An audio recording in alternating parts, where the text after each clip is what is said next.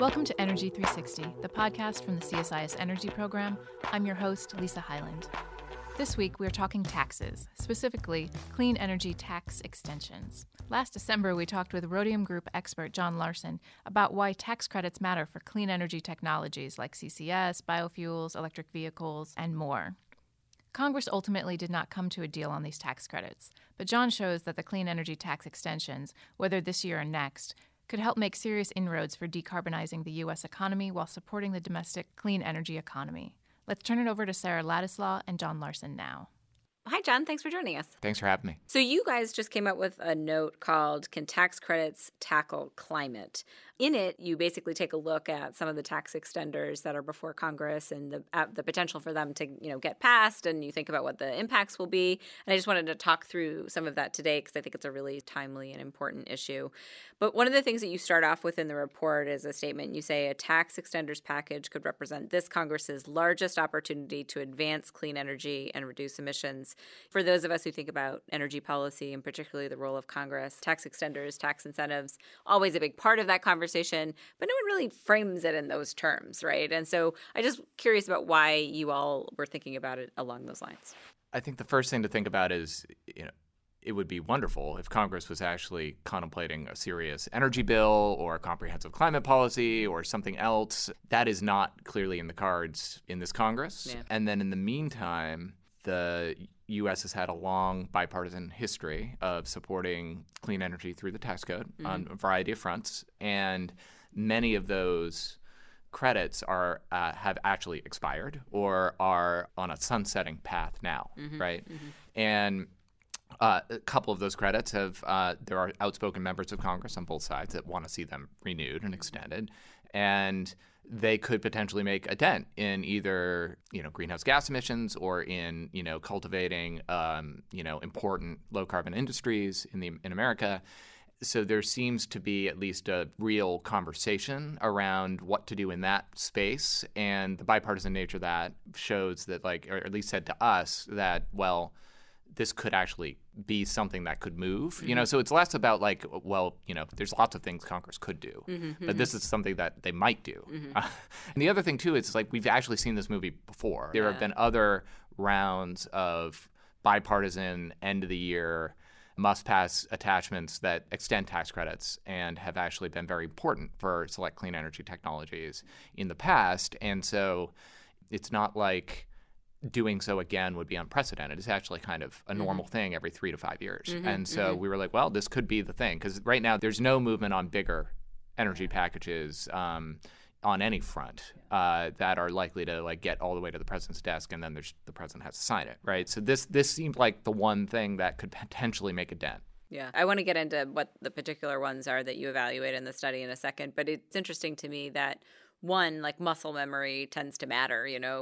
Congress knows how to move these things in the context of other spending bills, and so it makes sense. But I do find it a little interesting that, several years ago when we were looking at other sort of packages of things like removing the oil export ban, and we found a way to do tax extensions there too, but they were the sunsetted version of them. It does seem that the politics around tax extenders has changed a little bit in this Congress, in that there was a real aversion to having these things go on forever. And now it's well, no, actually, maybe we'll bring some of them back and we'll do a little bit more of them. Why has that happened, do you think? Is it because there's a new combination of policies or technologies that are thought to be advantaged? Or is it just a recognition that, actually these things are kind of helpful? I think there's a few things going on. I think part of this is there are clean energy industries that have been built largely around the tax credits. And so, once you've got something, you want to try and build your business around it. You want to keep it as long as you can. That does not necessarily mean these industries won't stand on their own eventually, or even could do so now. But, it's nice to have 30% off your capital costs. So that's, I think, one thing. I think another argument is the idea, so 3 years ago, I guess, there was this trade for you extend a bunch of renewable energy tax credits and you lift the oil export ban and you've got a deal, right? And the idea was that this is kind of the last time for wind and solar, right? But I think there's an argument, at least from that corner of the universe, that Well, the idea was there would be a clean power plan, or there would be some other proxy for climate policy that would give these industries the longer term certainty they need to really thrive. Sure.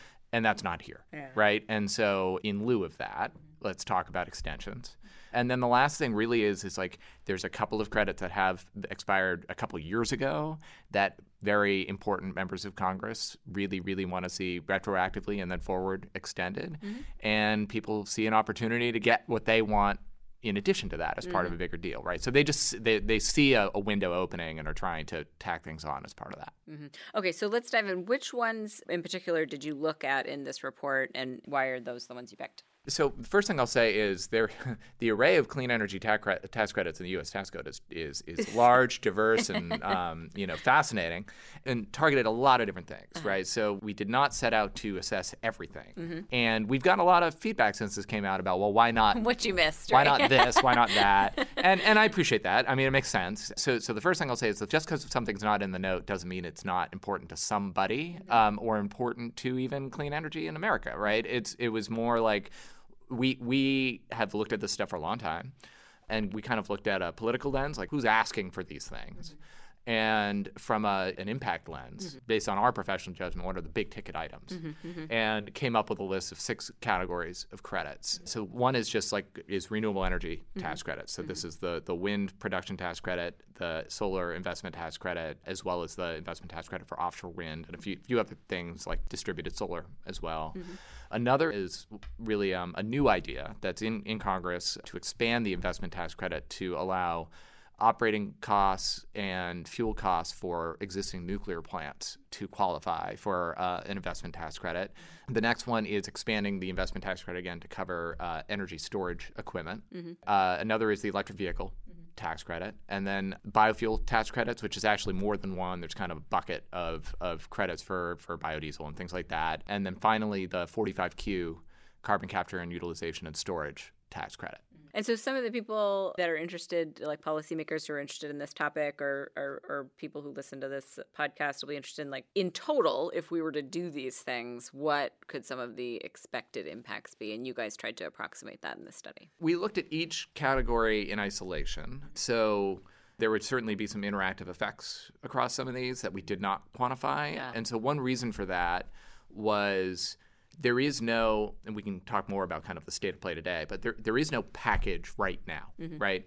We, Rhodium Group, did not want to be gods of the energy universe and say, here is the package, right? So we were like, let's, as people deliberate what should be in that package, let's look at the individual impacts.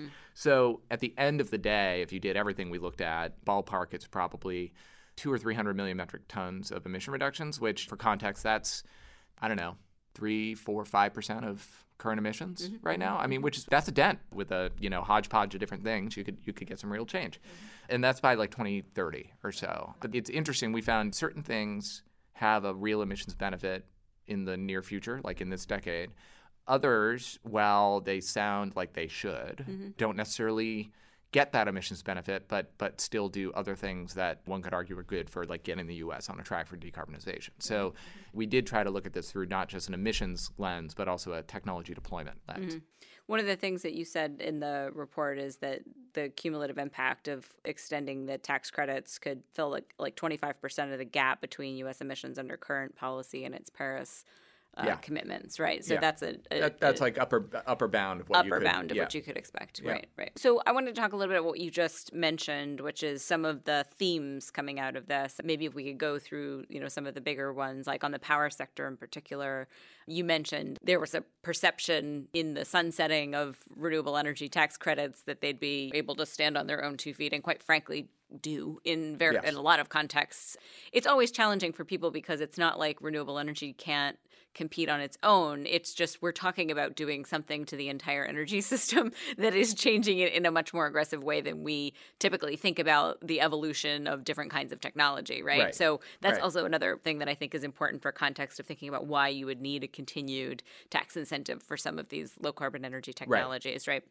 But you mentioned that there were some sort of like counterintuitive things to think about on that side. What were those? One thing to think about, so looking at wind and solar strictly, like onshore wind and utility scale solar, it's important to note that we looked at everything relative to the current tax code, current policy regime today, right? So with the phases outs of the existing credits over the next several years, you're still building a lot of wind and solar in the early 2020s under current policy, right? So the amount of new wind and solar you get through 2025 is relatively small with an extended tax credit, simply because you're already building a lot, right?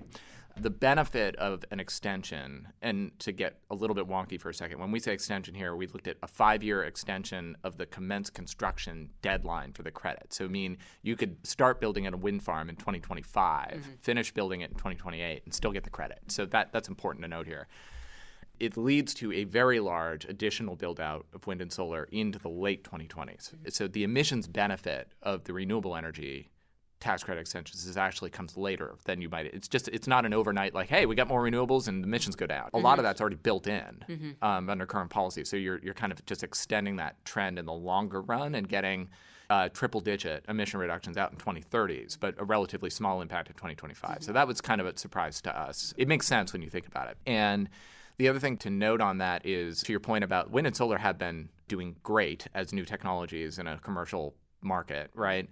But if we're going to actually decarbonize the electric power sector, we need to be going even faster. Yeah. And so what we find is basically the trends continue when you extend the tax credit. You're not actually accelerating even faster decarbonization. So that's just worth noting. Like, this is not the same as a real climate policy or a clean energy standard or something, but it does get total electric power sector emissions to as low as a 48% cut compared to 2005 by 2030. Which is actually, pretty remarkable. So that's one thing to think about. Meanwhile, you get a lot more near-term emission reductions if you impose a ITC for nuclear O&M and fuel costs. We see Rhodium in our kind of annual projections of the energy markets. We're pretty bearish on the fate of nuclear. Cheap natural gas is just going to keep staying cheap. Renewables are cheap and getting cheaper. The growth of electric demand just isn't there. And so we see it like potentially up to a third of the nuclear fleet being gone by 2025 and up to 2/3 or 3/4 being gone by 2030. That is probably one of the scariest forecasts out there for nuclear among the research community, but we think it's a real possibility. So when you use an investment tax credit to subsidize the operations of these plants, all of a sudden they become economically, we assume they become economically competitive. We kind of looked at the ballpark costs compared to the state subsidies, the zero emission credit programs that are out there, and they're roughly comparable. So we felt pretty good about that assessment. But we saw that basically if you save all the nuclear that's at risk in our forecast through 2025, you get up to 125 million metric tons of emission reductions, and you save up to 30 gigawatts of nuclear retirements. And I mean, that's a pretty big deal. And it's a much bigger deal than the renewable credits in the same time frame. So if you put them both together, you could see things being additive to some degree. But the trick is the nuclear ITC, if you want those nukes to keep going after 2020, you got to extend the credit again. Or do something else, right? Like clean energy. You need some other policy support for these plants. And just for clarity's sake, this is all about keeping existing plants open. This is not a tax incentive or a program that in any way sort of incentivizes a new build. Correct. Yeah. I mean, we at Rhodium do not see new nuclear coming on, other than the Vogtle plant, any nuclear in the next decade. Yeah. The other big ticket one and things that people are usually really interested in is on the EV side of the equation. What did you see about the EV tax credits? So we basically said, let's say you extend the tax credit through 2025 for all the manufacturers. So right now there's a cap on how many vehicles each, like GM can get the credit for and Tesla and everybody. And so we lift the cap and just say the credit's available to everybody through 2025. And it was pretty striking. We see potentially up to a doubling of EVs on the road by 2025. Up to 7% of all vehicles on the road could be electric. Just by lifting the cap. Yep.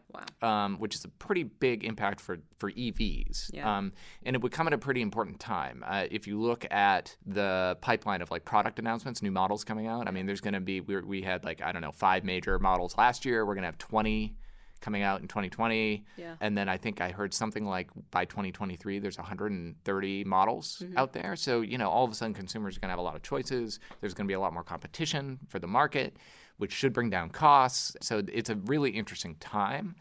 The leaders in the market are the ones that can't qualify for the credit anymore because they've hit the caps. So that's also interesting, like Tesla and GM specifically. And doubling EVs on the road up to 7% of all vehicles is kind of a big deal. And we did ranges on all this stuff, but a big question mark is like how much are these EVs really going to cost? And that's independent of the credit. We have different pathways that EV costs could go. If we take the cheapest pathway, we get to that doubling outcome. If EVs are a bit more expensive, then you still get a lot more EVs. You just don't get to that kind of outcome. It could be as low as 4.5% of all vehicles on the road, but still more than you'd have under current policy. One of the things we didn't talk about when I asked you about the tax incentives that you looked at, we didn't talk about energy efficiency. You didn't include that. Is there a reason? Only that we didn't see it as like a quote unquote big ticket item for technology deployment. Efficiency is important. It is underinvested. There's a lot of literature about the barriers to greater energy efficiency. The credits will matter and make a difference to more investment in energy efficiency. Let me just say that. Yeah. At the same time, we looked back at like the total impact of the credit previously, and it matters, but compared to the other numbers we're talking about, it's like single-digit tons, maybe lower on an annual basis, and so it's important to have in there, but that's the main reason why we didn't look at it. The other kind of main takeaway from the analysis is what this means for that like last bucket of technologies that you looked at, which is like biofuels and offshore wind and all of that. What role do you see the tax extenders playing for those in CCS and those other technologies? You look at any long-term projection of what the U.S. or any major economy needs to do to decarbonize, and you're going to need clean fuels, you're going to need carbon capture and storage, you're going to need a diverse set of electric power generation options, and there are tax credits that are either in place or expiring that incentivize all investment in all those things in the U.S. today. And these technologies, we've got 5 megawatts of offshore wind installed right now. It's very, very early days. You can count all the carbon capture projects on one hand in America. And then meanwhile, with biofuels, it's like there is a nascent but operating advanced biofuels industry. It's mostly there to serve the California market because of the low carbon fuel standard, but they are stacking all the different values they can to get to profitability. So low carbon fuel standard credits, RIN credits under the renewable fuel standard, and then the federal credits.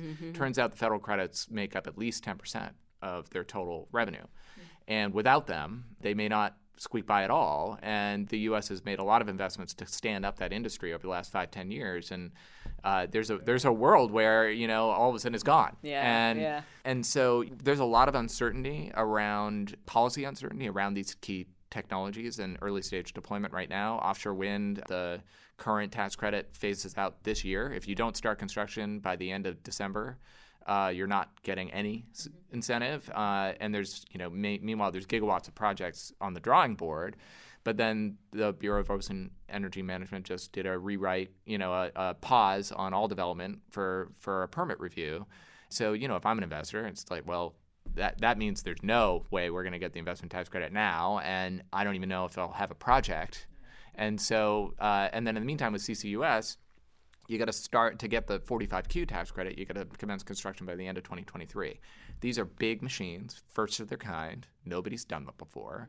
And in the meantime, nobody is going to secure financing for any of those projects until the IRS issues guidance on how to use the tax credit, which they have not done yet. And then, meanwhile, on the biofuels front, every RIN waiver, every obligation waiver that happens is just a blow towards the advanced biofuels industry. So on all these different fronts, there's different levels of uncertainty. Re-implementing and extending the key tax credits for these industries will provide some certainty in an uncertain world. I would not go on record and say it's going to make or break any of these technologies. At the same time, there's a lot of headwinds all of a sudden, and a little extra support would, I think, go a long way. I think one of the things that feeds back into the political reality is like if you like the trends that you've been seeing in some of these sectors and you want to do something to at least put a floor underneath those, right? This is a really good and familiar way of doing that, which matters a lot in political negotiations. Yeah. And it's just worth noting, too, we spent a lot of time earlier talking about renewables, but these technologies are bipartisan technologies. Everybody agrees politically that these are important, and so this gets back to like why did we look at tax credits? Like they're like Chuck Grassley's the head of Senate Finance. He really cares about biofuels. That's one reason why we're having a conversation. And so it's like people across the spectrum understand the value of these technologies, and it's just a matter of finding a way to to get to yes on some support. This has been super helpful, but I want to ask you one question before we close. You guys are an independent research firm. You study the world as it is, but I'm going to ask, when you think about the world of tax credits and like what you would want that could actually make really big, potentially sizable differences that you didn't analyze because they're not quite as squarely on the table as these ones. Right. Like, what would that be? The short answer is perfect world, having some sort of tech neutral incentive that pays for performance, basically. The more the lower your carbon intensity, the more credit you get kind of idea is, I think, one that it could go a long way in the absence of more comprehensive policy. Again, I think everybody, including myself, would be the ideal world is we price carbon and people figure it out. But in lieu of that, or some other construct, this could be one way to do it. I think it's worth noting people throw that word around a lot, but don't appreciate that there's different flavors of tech neutrality. And it really gets more into the technology readiness conversation we were just having. So Ron Wyden, who's the ranking member on finance, has a carbon neutral tax credit that's very much a deployment tax credit, like for commercial technologies. It's basically a wind PTC, solar ITC, but for everything that lowers emissions. And it's a really intriguing policy. It would provide a clear incentive to more things like carbon capture on power plants, for example, which would be a good idea. It simplifies things a lot too. It stays in place until emissions go down to a certain level. So, it's there's some certainty around a long-term certainty around the availability. That's really intriguing. But it's really about technologies that are off the shelf and ready to go. There are a whole other suite of technologies, of which we just talked about a bunch, CCUS, offshore wind. You could make the same case for advanced nuclear, things like that, that those first few plants are going to be expensive. Even with that kind of commercial deployment incentive, if I'm an investor, it's like, I'll just build another wind farm. Like, why would I put money on that? Sure. Right. And so there's another idea out there. Actually, Tom Reed, who's on Ways and Means, he's a Republican from New York, has this bill, I forget the name of it, but the idea is basically you have a different flavor of tax credit that actually scales to the readiness of the technology, and readiness is measured by market share. Interesting. So first of its kind, you get a 40% investment tax credit, which is quite lucrative for the first 2 or 3 plants you would build of a new technology, right? That improves greenhouse gas emissions, improves other environmental indicators, like things like that.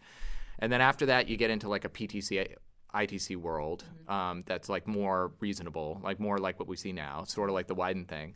But that phases out to a zero credit once that technology's gotten a certain amount of market share. So the idea is you could apply this to all stuff, all technology that's out there. So mature wind and solar wouldn't get anything in that world, but offshore wind would, advanced nukes would. And then, the first few plants get X, the next few plants get a little less, and then it scales down to basically a world where you've now ideally bought down the cost of advanced nuclear, of natural gas and CCS, of things like that, to the point where they are ready to compete against these other commercial technologies, and they're ready to join the suite of options on the table.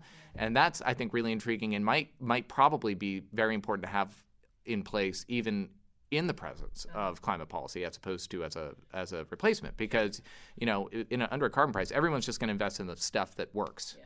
And they're still going to be risk averse to the new stuff. So this provides a really important lever that's worth looking at. That's interesting. So just a technical question. Are the Wyden and Reed bills complementary, or would... Yeah, I could see them as complementary. Yeah. I don't think either of them sells it that way. Yeah. But as far as like how do we get new tech, and I'll also say we're talking about the power sector only in this context, but you could see this idea. Wyden has a bill for transport fuels and other stuff. Or a different tax credit for other areas. But you could see other sector versions of these ideas. But yeah, no, I think it's like one credit helps get technologies to market. Yeah. The next credit deploys them at scale, right? And I actually think that the two together could work really well, especially if we don't have anything else. Yeah. Right? It's, right now people are talking about tax credits to some degree, whereas, carbon tax is always right around the corner. Yeah. But I've heard that for a couple decades now. So a lot of corners. But you know what I do? I think it's actually really interesting because, we've been talking about innovation for the sort of duration of this Congress so far. There's clearly a lot of bipartisan support for it. And now I'm increasingly encouraged by, more and more conversations on the Hill, people realizing that innovation is not just about R&D. Senator Murkowski was here last week and she punctuated this, a lot saying we have to have some deployment strategies. And Senator Cornyn was here this morning saying the same thing. So I think it is really important to think about how do you complement basic R&D dollars and with strategies to make sure that technologies are making it into the market. Yeah, absolutely. I mean, innovation isn't just inventing new stuff. It's making it cheap. Yeah. And making it work at scale. Yeah, absolutely. Well, John, you guys always do such a great job. We're really pleased to be able to, have you here on the podcast and have you as a, affiliate to the program. I always learn a ton from talking to you. So thank you. Thanks for having me. Thanks to John for joining us this week. We have a link in our bio to the research John and his team at the Rhodium Group have done on clean energy tax credits. I encourage you to check it out. And of course, check out the Energy Security and Climate Change program at CSIS for more about our work. Follow us on Twitter at CSIS Energy and find more episodes of Energy 360 wherever you listen to podcasts. And thanks for listening.